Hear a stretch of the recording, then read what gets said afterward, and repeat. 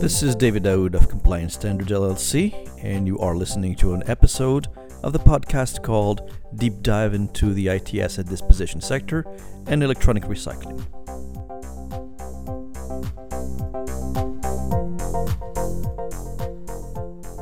So we are approaching the end of summer. In fact, today is the 30th of August 2019.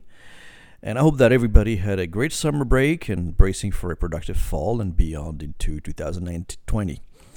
The following is an unscripted conversation with Neil Peters-Michaud, the CEO of Wisconsin-based Cascade Asset Management, a company involved in IT asset disposition.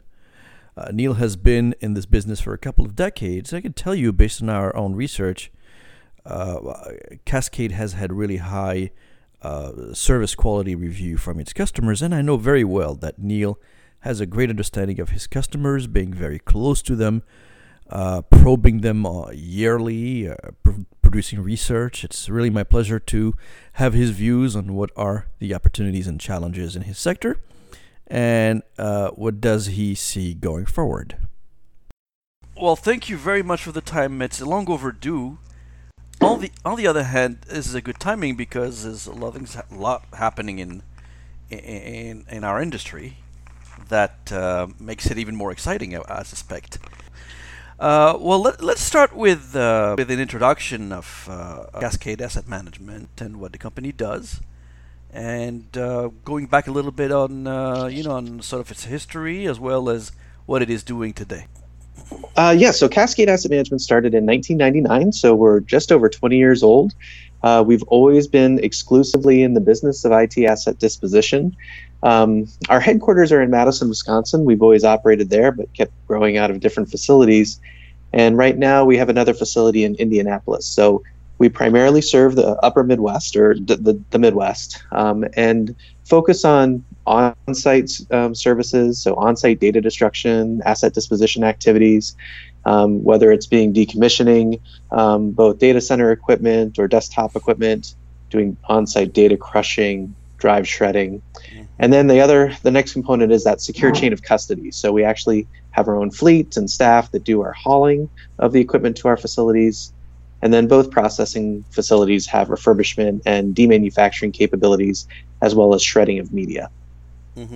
And when you say you do the logistics yourself, you mean you have your own fleet, your own staff, and therefore you really don't necessarily use third-party transporters, freight folks in general? In general, that's correct. The vast majority of our equipment is collected from the Midwest. I was just pulling some numbers where in the last 12 months, we did over 2,200 pickups, and about 90% of them were in the 12 Midwestern states. We do some pickups we primarily are focusing on the 12 Midwestern states, but that being said, there may be companies who have headquarters in the Midwest and locations elsewhere, and we do provide pickup services across the country. Some organizations have requested that full secure chain of custody, where it's our background check staff and our vehicles handling the equipment across the country to bring to our facilities.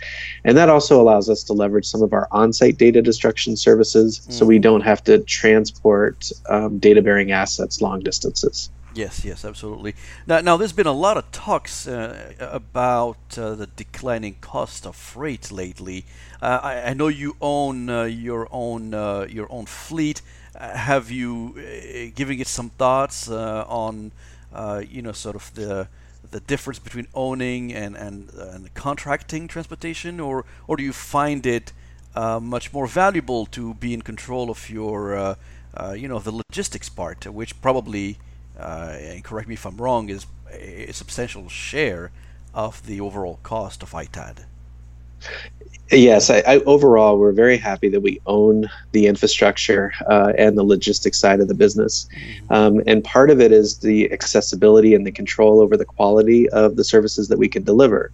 So if we have our field technician staff who can both transport the equipment and provide on-site services, we're able to deploy individuals that have those skills without relying on someone who may not have this as a regular business. Yeah. They may not be anything more than a moving company. And sometimes it's been difficult to work with those organizations to even identify what types of assets need to be tagged, inventoried, and how they're packaged. So that giving us a lot of control over that whole logistics chain has allowed us to provide a better quality of service to our clients. As far as a cost perspective, we've actually kept our freight costs to our clients, the price that we charge, fairly consistent over time. We've set up a freight zone mapping, so within 4-hour radius of both of our facilities, which in fact actually covers, we're pulling some numbers. The number of people that it covers is, there's over 7,000 organizations that have 500 or more employees just in the Midwest. So there's a lot of range that we can cover and support within those radii of our two facilities.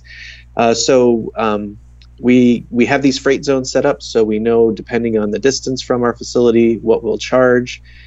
We can do milk run pickups, so we can collect from multiple customers in each run and still charge them what the rate is for that zone, so we can share the cost among our customers. And that's been really an advantage for them, and also service them quicker. Yeah. And so when prices went up for others with fuel, and in the past years, we didn't pass those costs on to our clients. We were able to control those costs because we're actually managing most of the fuel and the freight costs. Yeah. Neil, can you give us a sense of how big your company is without obviously disclosing anything that's confidential that you could share in terms of perhaps employee size, perhaps other metrics that you would use to assess the size of the organization? Yeah, Cascade currently has 80 employees. In the last 12 months, we processed over 280,000 individual assets that were inventoried. In addition, a significant amount of material that comes through that's just processed in bulk. And also in the last 12 months, we refurbished and either resold or donated over 105,000 different assets. So those are generating some income for our clients.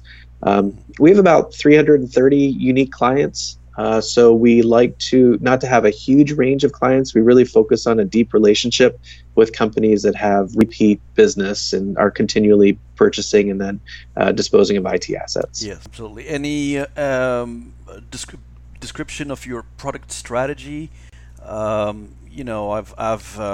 started to cover the market back already in 2003, and I think the bulk of the primary interests of the industry back then, the supply side, your peers essentially, has always been centered around mobile devices, that is essentially laptops in the PC world. And more recently, there's been a lot more growing interest on data center. It's not a recent interest, but it's definitely something that has gathered a lot more attention from various peers in your industry. What's your thoughts, your position on your product strategy in terms of your go-to-market? Yeah, for the products that we're capable of handling and that we really target, it still continues to be the desk side devices are a significant portion. Laptops, even desktops. We're still seeing on the retirement side from our customer base for the desk side units about a 50-50 split in different desktop devices versus laptops. But it's been the highest growth area is definitely in the data center equipment and the mobility side. And they're both growing at the same rate because one needs to support the other. And we still are dealing, with that mid-market company that is maintaining data centers in their environment for their really focused on their mission critical information, and then they use third-party cloud services potentially for shared applications or disaster recovery. Yeah. So we do still a lot of data center cleanouts, either at customer-owned data centers or co-located centers, and provide some support for retiring those devices and then refurbishing and reselling them. When you talk about ITAD, you typically do not include the ultra mobile devices, that is the smartphones in particular, because it's obviously from your perspective, or even from the perspective of the broad market, it's a completely different domain, controlled by different players, handled by different channels, the AT&Ts of the world. Is that a market that escapes the traditional ITAD or the core ITAD companies like yours? Well, for us, it's a significantly growing share of the value that we're generating from equipment that we're reselling. It's difficult to get that equipment from the enterprises that are disposing of it because they may be more used to working through carrier programs. But more likely, we are still finding a lot of people that are just storing and stockpiling these devices. So our biggest competition is the storage closet for a lot of the ultra mobile devices and smartphones. When we want to make sure people are aware that we can take them in any condition, because our business is not only here to reset and reformat the drives and get them to NIST purge standards for data security, but we do repairs. So we'll replace batteries, we replace broken screens on devices. And something that someone may be throwing out an iPhone 6 6S that doesn't have any value to them because it's a cracked screen, will invest $75 of parts and labor and then sell that device for $300 and generate some more value for all parties. You know, one of the segments of the ITAD space that I've the pleasure dealing with are the venture folks, venture capital guys. They tend to come and go, but the interest has always been there, even during the downturn of the post-2008. One of the very first questions that typically these guys ask is really understanding the personalities that are involved in managing an ITAD company, or any company where they plan to invest, obviously. Would you mind sharing some information on who's driving your company? I mean, obviously you're the CEO. Can you talk about the company's management in general, and really, I think one of the questions that I like to ask, it's mostly a personal question, really, what drove you to the sector, let's say, 20 years ago? Yeah. Well, I just have to start with, we wouldn't be where we are without so many, talented, dedicated leaders that are at Cascade. So just to talk about some of our managers, our director of operations, TJ Barrelman, has been with us for over 15 years. He's been involved in a lot of different aspects of the business and is actually recognized quite a bit on the security side. So he's been very active with NAID, participating in their technical committee, working on SSD standards. He's worked on data center side, working with industry groups like AFCON and others, providing some good, learning, and as well as providing feedback from the data security side related to NIST standards, how to apply them to ITAD, and has really been a market leader there. So he's brought that information back to help guide both our operations and security programs. So we're very proud of security. And our general manager at our Indy facility, he's got a background, James Ellison, he's got a background running security operations and emergency preparedness at a healthcare facility. We target and work a lot with healthcare facilities. So his background, knowing those security operations on the inside, and his also was a combat veteran too. So he's seen all craziness that we're going through too. We have a quality manager who runs a lot of our quality assurance programs, Karen Detail-Jenks. She is very active in the eStewards program.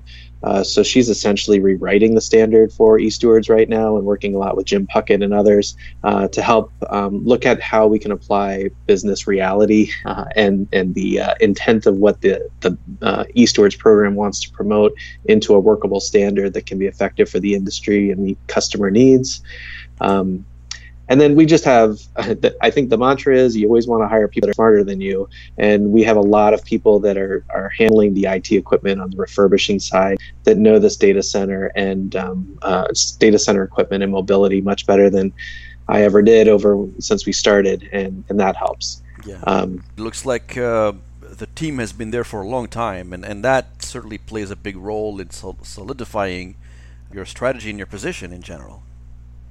Yeah, we were just asked this question. I was on a call before, asking about turnover because it was looking at how to administer some employee benefits programs. And really, for the last 3 years, our turnover has been between 10 to 12% for company wide. And I think, from an industry where there's a lot of people that might go through in the production environment and with the way the employment climate as it is, I'm really proud of that. Mm-hmm. Provides a lot of consistency from a leadership, as well as our building up that industry knowledge with it throughout our operations.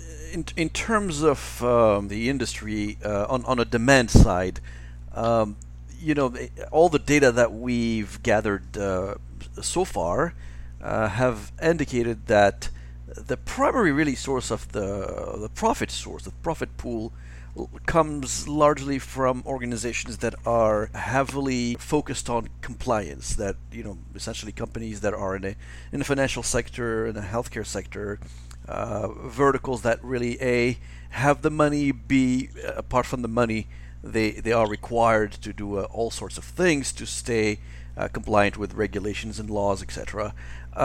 Can you confirm that that's the case? Obviously, this is not limited to these two sectors, but in general, the profit pool tends to come from banks, financial organizations, the ones that I seem to be exposed a lot more than, let's say, the retailers, for instance, even though we know that the retailers are trying to make progress there. If you could confirm that thinking. Yeah, absolutely. The two largest sectors for us that we service are healthcare, and then we'll lump financial and insurance and banking all together as the second group. We call them regulated industries, regulated primarily from data security perspective, and so they're really driven to a solution that can protect their reputation and ensure they maintain compliance. Again, I was doing some numbers too. It's the other thing those sectors fit well with a company like Cascade that is much more regional, and we're not a global ITAD company, is that healthcare and banking, for the most part, are very regional too. Yes. So hospitals are going to be spanning a metro area, states, or maybe a couple states. So we have a lot of large healthcare organizations that they themselves have 12 to 20,000 employees, and they're just focused in a particular state, but they may have dozens of hospitals and hundreds of clinics. So our solution of having the secure chain of custody to pick up from all these diverse and distributed locations, but in a defined geographic footprint, works well. And we can maintain their need to have control over those assets and their data until they get finally processed. So the regional strategy actually works well targeting these two sectors. So it's been good for us. Has there been any evolution in the mentality of users? And I say that, let me just give you the context of it, and maybe we can go from there. When I started tracking the sector in 2003, it was within the context of Green IT. I don't know if you remember that time, but it's been a long time.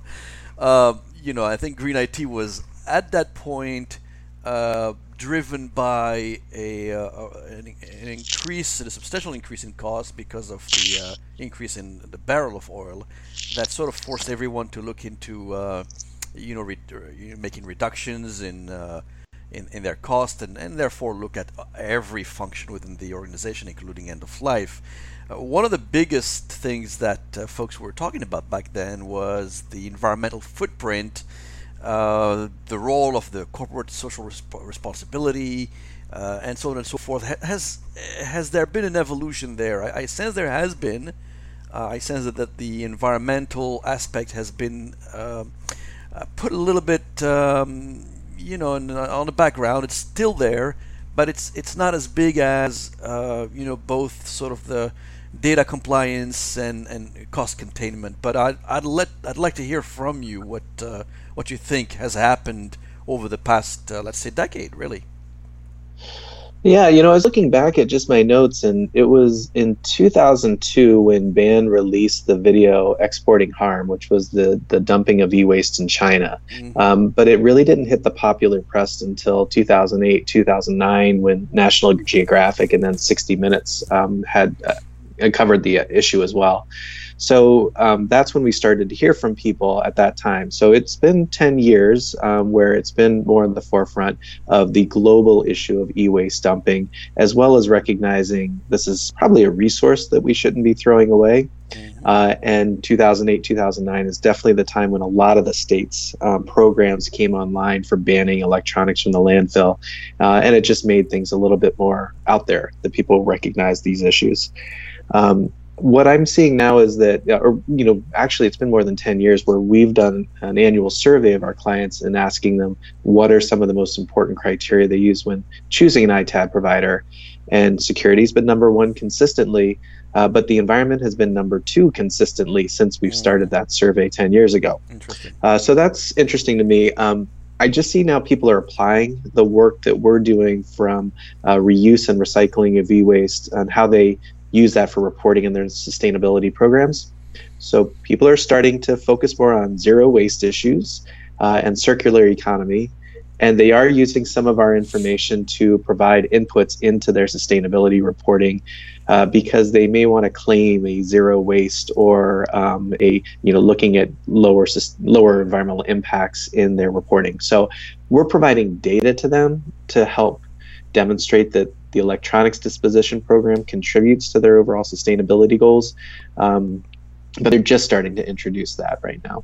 The situation really hasn't changed as much. I mean, if you look at the top concerns, where does, for example, cost containment sit? And I know this is, not necessarily a black or white type of answer, because each company definitely has different strategies, different positions, different philosophies on how to handle end of life. Some may be a lot less concerned about cost, others may be a lot more concerned about cost. Is cost something that has changed over time in terms of interest, or do we have really the same picture as we've had 10 years ago about an industry where the drivers, the inhibitors happen to be the same?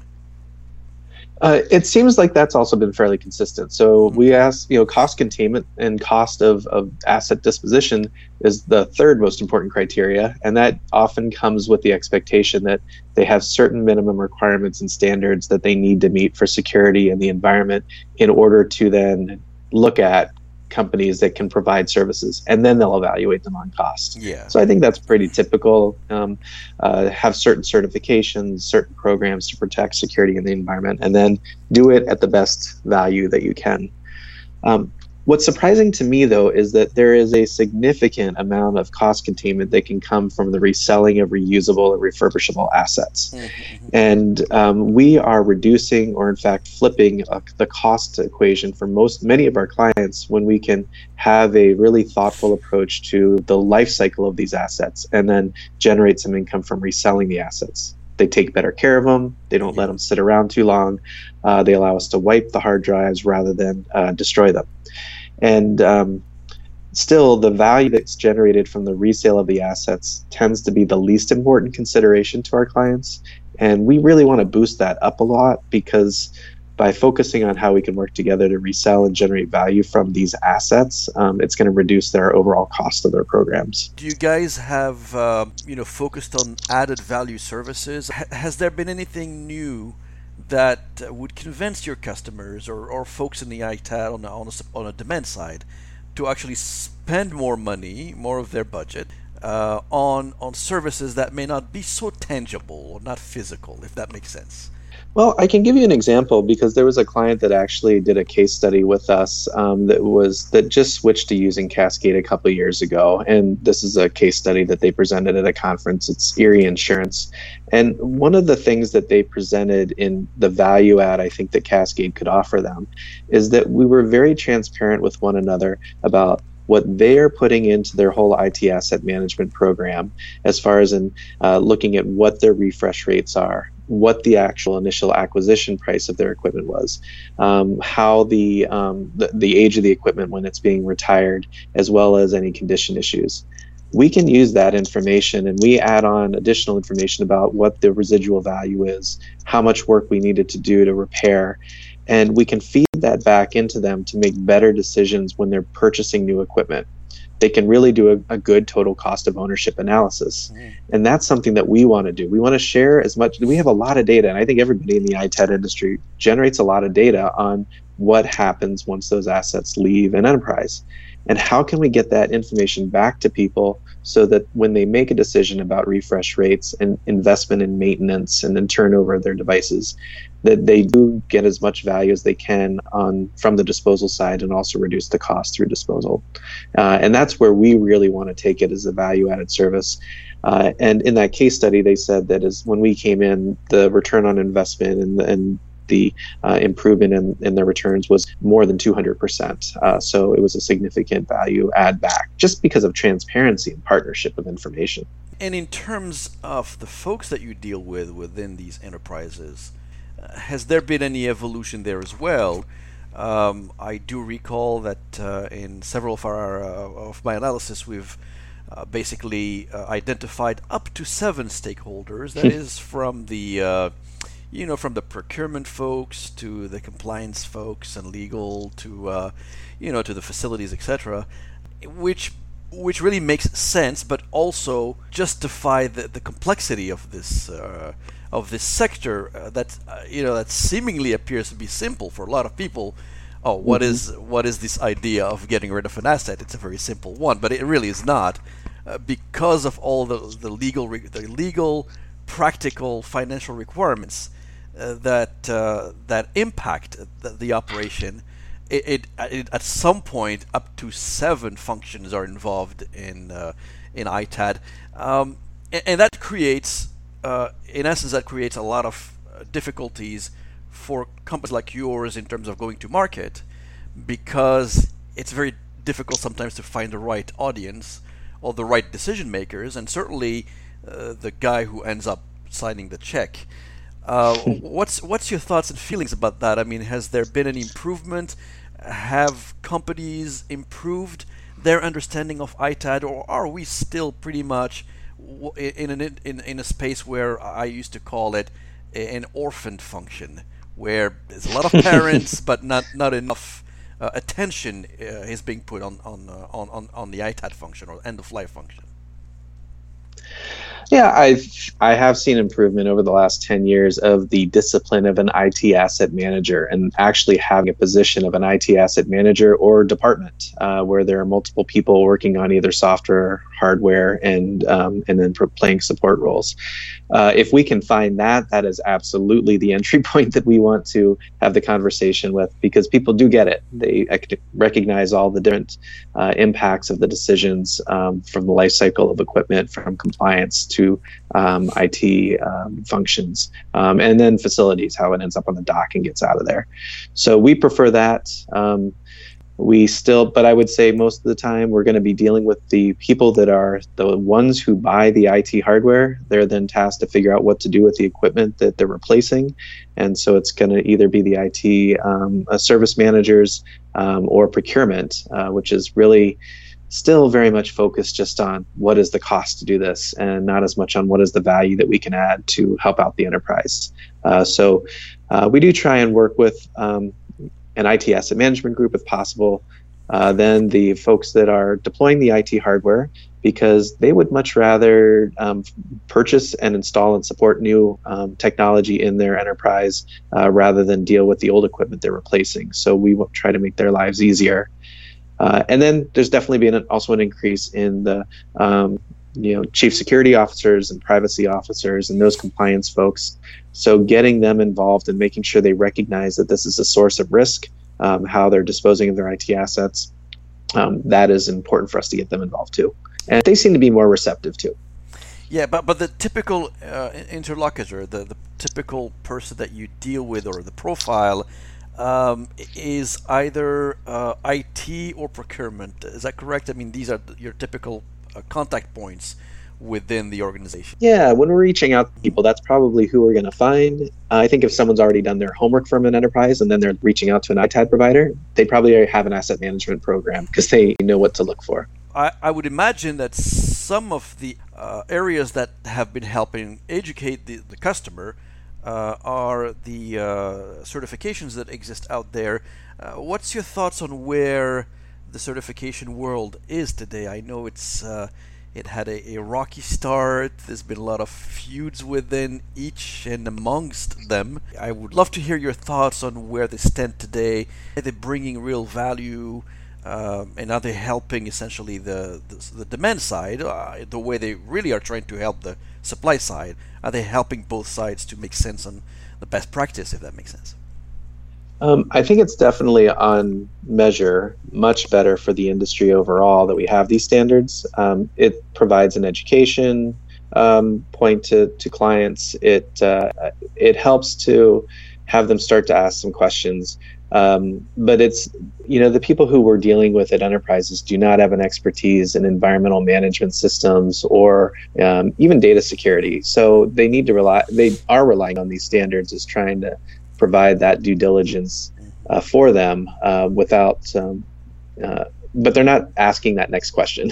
Yeah. So we don't want people to only rely on the standards. We want people to make sure that the companies they deal with have financial stability, that go view their facility and make sure that they're operating well and they're not stockpiling equipment somewhere, because the standard can only provide so much assurance to people. So you actually raise an interesting point, a little bit about the competitive landscape, about the supply side, which I'm very curious to hear some of your views there. One of the developments we've seen not too long ago is really this world of acquisition, not M&A, because there haven't been any mergers. Correct me if I'm wrong, Neil, but I haven't seen two companies getting together. By the way, I would love to see that. Are we in a market where it's a zero-sum game, where if you want to grow organically, you have to take away from somebody else, or is the market still a cake that's growing? To me, it's probably a little bit of both, but I'd love to hear your thought. I mean, are we in a hyper-competitive space, or are we in a place where there is still opportunity for even new entrants? Yeah, I think that it's still a growing marketplace, and it's an opportunity for someone to be very innovative, to come in to provide a new way of handling equipment through a new business model, new technology for processing materials. And it's from, on the recycling scrap side, how do we deal with rare earth materials, or how do we deal with plastics? So there's quite a problem with the international restrictions on the trade of plastics right now that can create a new business opportunity there, up to an ITAD service with, looking at innovative ways of doing logistics and on-site services, and deploying solutions more through technology rather than through people. So I think that there's new ways that we can always do the sector. And thankfully, being in this business for 20 years, it hasn't been boring, because it has changed quite a bit over time with the different types of products that we're providing and the needs of clients. So it's kept it interesting, at least, too. But I think that there's a lot out there. I still see, again, as I mentioned, there's a lot of things that are still stockpiled that are wasted value, things that are not being turned rapidly, that even the current solutions could enhance reduce the waste that's out there, get some more value out of this equipment, and also reduce the risk by processing materials faster. So there's a lot of things that are not going into the highest value solution that all of us can get, can benefit from, that are in the industry doing it the right way. And I think that's one of the things we want to do: educate people out there that there are good options for processing equipment, and it's not just exporting them overseas unprocessed, or stockpiling them because you don't know who what solutions are out there. On the basic level, the market getting to a point where it would be difficult for someone to enter this market, a new entrance, and perhaps what it would require, if I understand your response earlier, a substantial different business model to be able to make it. You really have to enter the space with a different mindset if you really want to compete, because, well, it's a very competitive market. Well, compared to 20 years ago, it is absolutely a much more competitive market. Part of the orientation of new staff is to talk about what the industry was like when we started the business. And one of the things that's very different, it was a completely fragmented and immature market at that time. There was, actually, it was the case that it was more of DEC, and before Compaq and HP. DEC had a good enterprise asset disposal program, as well as IBM. I mean, they were doing the enterprise work, and there wasn't many people in between. Retrobox, Redemtech, and Tecra, they're just coming out around the same time we were. So there wasn't much in the space, and I would say there's a lot more mature players out there that if someone really wants to come out of the blue to do a new solution, they need to come with a compelling new business model. That being said, in this past year, we have still worked with very sophisticated, large enterprises that are Fortune 500 enterprises that had not necessarily had a very sophisticated ITAD program in the least. They were leaving a lot of money on the table. They were working with unsophisticated ITAD processors that were also putting them at risk. And really, it was kind of a no-brainer when we showed them our model, and the amount of value that we could return in the first year is just, they didn't expect it. So I know there's still more people out there like that, and that's something that we, it's good for us to take this waste out of the economy and see what we can do to improve ITAD programs for clients. Then I guess the next question is about the Arrow decision to exit the market. In my mind, it really has exposed the weakness of the supply side in many ways. What's your thought on the Arrow decision? One of the questions, perhaps, is did it make sense for a company like this to buy so many companies that are kind of photocopy of each other, when it would have made a better sense to just buy one of them and grow organically and improve it? Obviously, those are different strategies, but it sort of raises the question of multiple acquisition of similar types of companies in a market like ITAD. Well, I think it's an integration strategy is difficult in any industry, and I think in many ways, there's a lot of the mentality of the waste industry in this industry, which is probably the most dynamic industry out there, where there's so many mergers and acquisitions, sales, and then people being acquired and then leaving and starting up their own company again, which has happened in our space as well. It's just difficult to get the personalities, the vision together, because it's an immature industry. So everyone isn't coalescing around this is the best strategy to go out and support clients. So when people are coming together in these acquisitions and in this roll-up, the personalities that have different visions of how to be successful are colliding, and I think that creates some challenges. And then you also have customers who are used to doing some things one way out in one part of the country to one previous provider, and then they have to change the way that they see reports, change the way that they're ordering service, change even the business model. So that's difficult, and you have people that don't like that change and might look elsewhere. So I think integration is just so difficult. We've looked at that, and it's just I think I've learned that it's so difficult to do that it's not necessarily worth it. Setting aside the challenge of integration, what is the wisdom of acquiring so many assets or so many companies that are, and these companies. I mean, you've known Integra and Redemtech very well. They're typically the value propositions are the same, the methods are the same. I would guess that many of the customers are the same. So if you are a larger company playing in that space, what is, beyond the financial considerations, because I did hear that the prices were very reasonable for them to basically not be concerned about acquiring them. Was there anything above and beyond what we think has happened for Arrow to have spent money on acquiring all these various companies? Was it an effort to empty space and try to reposition itself as a key player? Or was there something else from your understanding anyway? I'm not sure too much in the. I can only speak to what seems obvious, which is that back in the time when these acquisitions started a little bit more than 10 years ago, I feel like in the industry, and that's before the recession, so really, 15 years ago, there was an interest where the industry was maturing and there was a race at that time for a national footprint.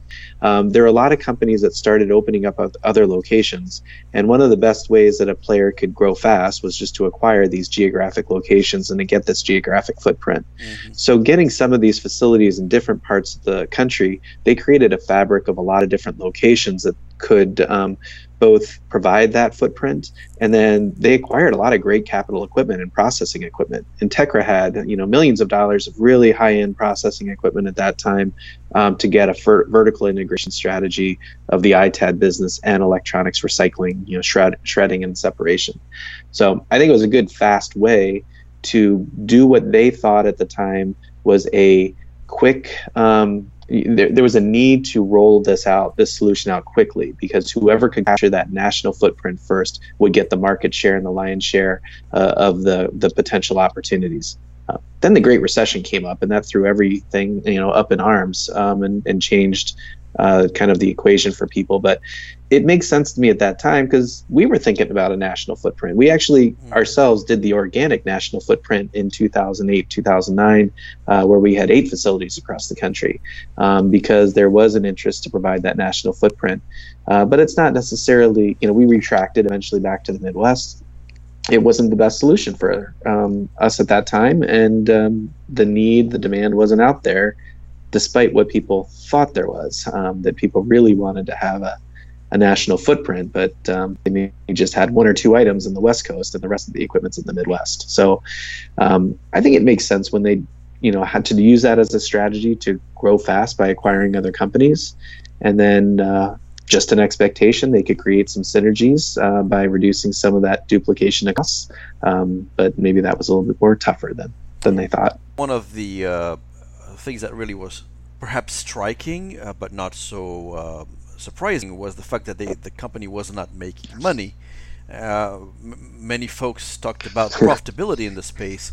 I would argue that the fact that you guys and all your peers are still standing and doing well means that there is profitability. That the space is not necessarily an industry that's losing money. Losing money is just a function of how you manage the business. Could you confirm that this is a profitable space in general?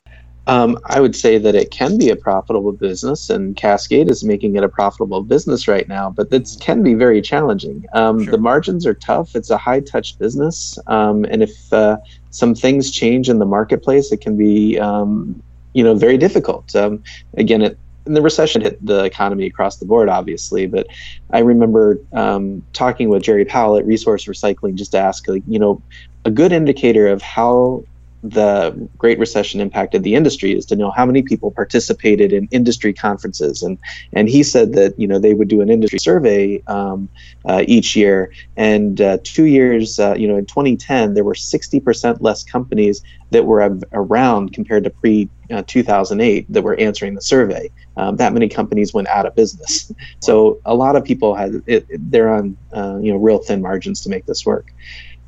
It's a concern to me, absolutely, that Aero is losing that much money. I think people need to recognize that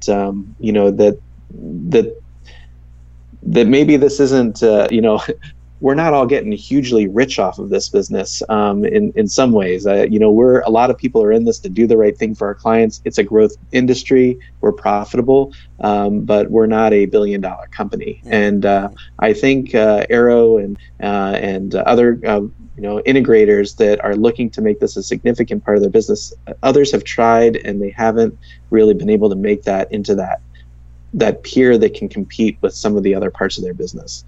So it'll be interesting to see. Again, that's probably why in the investment community's been a bit quiet lately, because they haven't necessarily seen the returns that they expected. But I think, when it can be, I think some of the things that Aero and other companies doing is they want to use ITAD as a way to get other parts of the higher profit business. Yes. And that's not a bad idea too, because the IT asset disposition part of the business can really tie in the whole life cycle to clients, and you can own that life cycle, and I think that's a good thing. Yes, but only if you have the right management philosophy. In this business, one of the biggest value to a company that's in ITAD is its people. You know, the tasks can be extremely complex. The scale of an operation can be such that it would require a skill set that may not be easy to find. But I think to me the more important thing is really the people.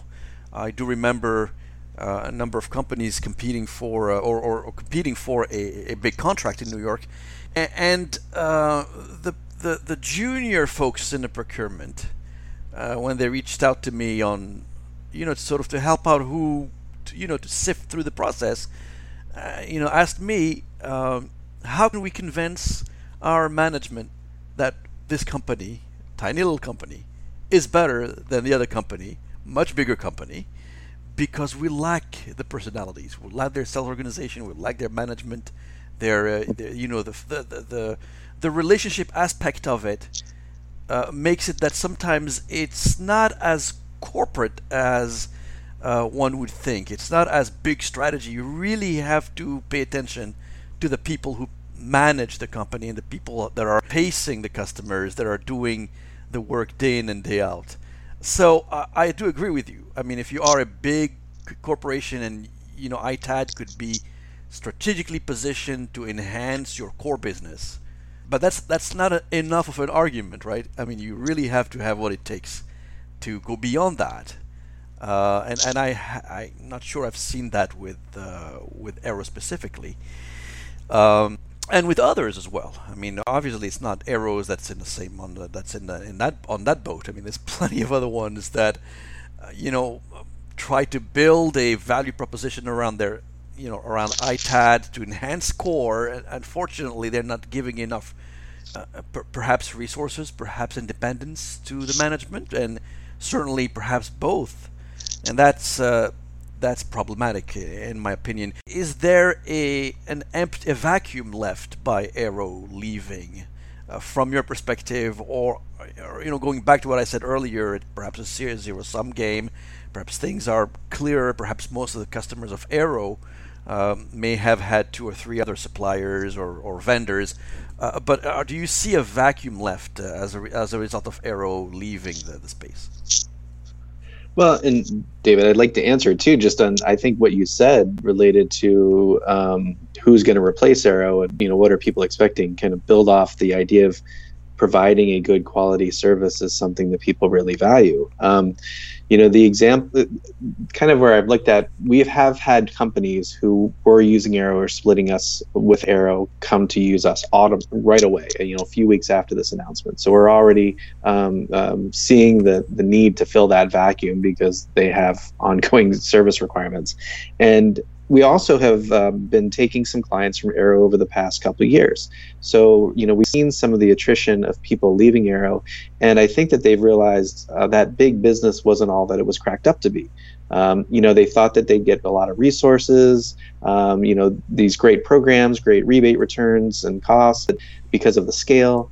But they come to us and they realize, we have all the resources, we have all the programs, we can do the repair, we can do the on-site, the data destruction activities, we can do the portal for inventory reporting and giving them asset information, but we do it at a much higher quality. And we have a consistency of our staff that goes on site that does the pickups. We had someone say, it's great. We never knew who that other provider was going to send from week to week. They were always contracting out for the service. So we get the consistency. Someone who knows their location is very professional. And yeah, I don't doubt that what you're saying on the importance of a long-term relationship that clients have with a provider, any kind of provider, is really paramount to getting through these difficult situations that are going to come up in a relationship sometimes. Whether it's the client has a huge refresh project they forgot to tell you about and they need you to act on it for dealing with the disposal in the next couple of months, which sometimes happens, and saying, yep, we'll do it. We're ready. We'll solve that problem. We had a very respected analyst come through Cascade probably 10 or 12 years ago, Frances O'Brien. And, I asked her, okay, you've seen Cascade. She visited our facility. She's been to other ITAD providers. What makes us different? She said, look, Neil, you've got all the same resources. You've got all the capabilities. You're beautiful. Their building's beautiful. You've got the procedures, programs in place. What makes you guys different is that you guys are nice. And you actually, when you work with clients, you treat them well and you treat them with respect. And so that's something that we keep pushing through our company culture, that we want to make sure that we treat our clients as real people that we're partners with. We want to solve problems with them. And that's made all the difference, to have those relationships to make things work. Yep. So, yep. One particular comment from a big company that was dealing with a large ITAD, one of those very large conglomerates, really, where ITAD is a tiny subset of its business, almost non-existent, really. But they put a lot of energy, a lot of resources. It was not Aero, it was a different company, which I will not name. Still pretty active. They told me that organizing a meeting with them or getting in a meeting with them is like organizing a wedding. It's that hard and that difficult.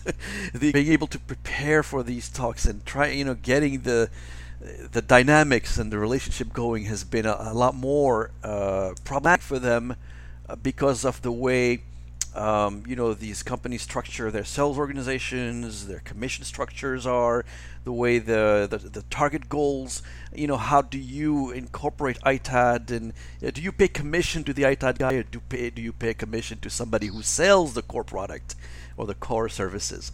And that's these are topics that certainly frustrate the customers out there, and that's why it's very likely that we're going in towards an environment where we're going to be back to 2003, 4, 5, and 6, where the core ITAD companies are going to be back to the primacy of this business. Now, because we've seen that disappear. I mean, with Aero, taking all these companies with their competitors trying to follow suit, we've seen sort of the core business disappear with you guys staying there. A few of you, I mean, there's a good number of you out there. I think, isn't it possible to see sort of the reemergence of that core business at the forefront of ITAD at the moment? On the other hand, as good as it sounds, I think the outlook looks also pretty interesting to talk about.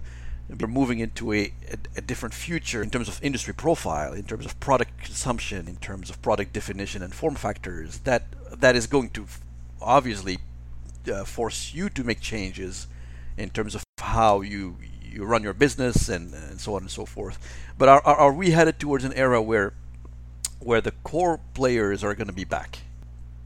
Yeah, I think that there's a lot of opportunity, and maybe we've all learned a lot. We've grown quite a bit in 15 years, us and other, ITAD players, where we understand that we are not just the last thing people think about after they buy a new computer, which has been the case a lot of times. We want to be a partner to help people use their IT assets a lot longer. And sometimes it's actually, we've done some projects where we are refurbishing and redeploying equipment back into that same customer environment. So we may see that equipment 2 to 3 times before it leaves into another market that's external to our client environment. And that's been a great thing to see. How can we be used to maximize the value of those assets for multiple lives, that whole circular economy framework. And so, there's a lot of value that we can add, and much more than what we knew and what the technology allowed us to do 10, 15 years ago. Now in terms of the the market dynamics, it's always been the case that the secondary market has always been important for your industry.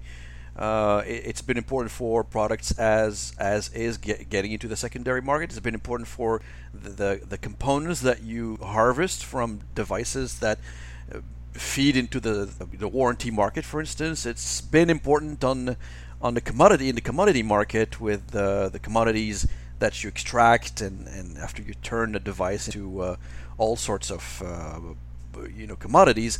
Has that picture changed?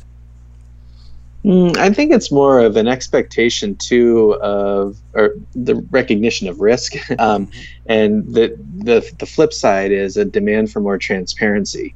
And that's kind of a theme that we're using in our own strategic plan, building more and providing more transparency to clients that they can use to elevate their programs. Whether it's providing a direct link into our inventory management system to see where the assets are in the process, so that we can actually work together to make sure that we're getting the most value out of that equipment, processing it quickly, and sometimes we'll have questions where a device is held up in testing because of password protection or LoJack holds, and especially mobile device management. How do we work together, getting that information to a client, releasing that hold so that we can resell it, get more value for people, and then they can use our data also to help inform decisions on future disposition, as well as I want to know where my stuff goes from a recycling standpoint. Tell me that it's not going overseas into a dump. I want to see proof that it's being processed properly. And I think that's kind of an expectation of the next level, that in general, people are asking for more transparency in the world. And then our industry can provide that transparency to reduce and decouple the risk a bit and get more value out of the assets. Really, the changes are not really necessarily focused on form factor, product definition, and even product consumption, but a lot more on the process of managing ITAD, from transparency to efficiency, to bringing efficiencies to improving compliance, etc. So it's really a process-centric outlook, much more than a product outlook. Yes. And we've always defined our business as primarily a supply chain business more than a product business. So our goal is to move equipment through the supply chain, through the reverse logistics supply chain, as efficiently and securely as possible, and do a little bit of value-added work in between. So that value-added work could be the refurbishment, the testing, data sanitization, demanufacturing, and processing to end markets. So we always want to make sure that those processes are good and that they're adaptable to a wide variety of products that come through, because we're going to take anything from anybody that's an IT asset. And so we're not just focused on mobile devices. We need to handle data center cabinets all the way down to these smartphones and flash media rarely see. And so creating an adaptable, well-managed system that can track all the assets efficiently through the process is really going to be our key to continuing success. And a good example right now, partly because we are increasing more capacity, especially on the refurbishing area. And so we're readjusting the way our workstations are set to create a better density of how much we can process in the same space, so that we can, our throughput is growing without needing to expand our space and our footprint. But we can deploy the same tools just at a higher capacity. We've been able to leverage a lot of the same systems over time, and then adapt it to the different products. But just using tools for doing repair, a lot of new tools and expertise from our staff on how to do testing and evaluation of products, that's been necessary to stay on the cutting edge.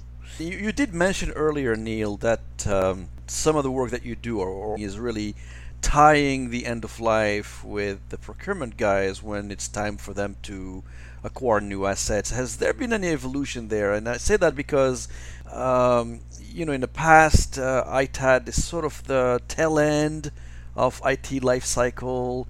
As much as we used to talk about a closed loop life cycle, that really hasn't materialized 100% across industry segments, verticals, etc. Some companies are obviously on top of the closed loop life cycle. Others I would argue, are probably not. When a device reaches its end, it goes through ITAD. We try to keep an eye on it, but that's pretty much it. Has there been a tie-up between ITAD and brand new product strategy within companies? Well, we have examples of companies that have recognized they don't necessarily need to buy new equipment. They can buy refurbished equipment in order to fulfill an enterprise need that might be a lower demand application. And so that's been kind of interesting. People are actually considering tapping into this refurbished market for their procurement decisions for new IT equipment. And so that's been great. We've actually, it's interesting to be working with some companies as their supplier of product and not just receiving the old product and as they're disposing of it. And so, it's not appropriate for every situation. For Cascade, what we do ourselves is that we will take computer equipment for our own needs, and we'll take refurbished equipment, replace the storage media, so put in a new hard drive, new SSD, so that we have the mechanical parts that might break. We're going to replace those, but the rest of the unit is in perfect shape. So we're trying to introduce that mentality of how can we stretch the company's dollars by having the appropriate technology used in the appropriate applications to save the company money and still get the performance that they're expecting. Now looking into perhaps the next 5 years, I am convinced that in addition to ensuring that day-to-day operations are working perfectly fine, you're probably consumed by what's going to happen tomorrow. So I would love if you could share with our listeners what's in the minds of Neil as you look at this space. Yeah, and we do strategic planning. We're in the midst of a strategic plan right now for implementing it. I would say that we have accelerated our execution of the plan, partly because of Arrow's announcement. It's brought us more business, but we've actually been executing on it better than we expected. So, we've had multiple years of significant double-digit growth, so that's been great. But within that plan, we've really focused on honing on those skills of management systems and our inventory management system too, to provide kind of that next level of transparency and tracking for our clients, so that they have access to the data on what's the disposition activity at any time, integrating that with their asset management programs so that, again, they make better decisions. It's always been my kind of long-term vision in this industry that we're going to be really successful when we know today where we're going to get 3 to 4 years from now. Mm-hmm. So we're partners with our clients. They're making these new decisions on what they're choosing to purchase, and that allows us to provide some service throughout their management. That is starting to come out through the device as a service application. I think that companies like Cascade can be a really good partner to those using that subscription model, and make sure that there's a device that's always working. And we provide that detail to get the most value out of those assets when they no longer provide us the value in the existing infrastructure. So I think device as a service is an interesting approach. Again, it's more of a business model than it is a product. And we can provide some solutions that really enable that service to kind of take off as far as providing useful devices through the life cycle, and then getting them out and into a better application when they're done from their initial use. Neil, thank you very much. Really appreciated the time you shared. I look at the timing here. It's been over 1 hour, so very generous, and I think that concludes the formal discussion.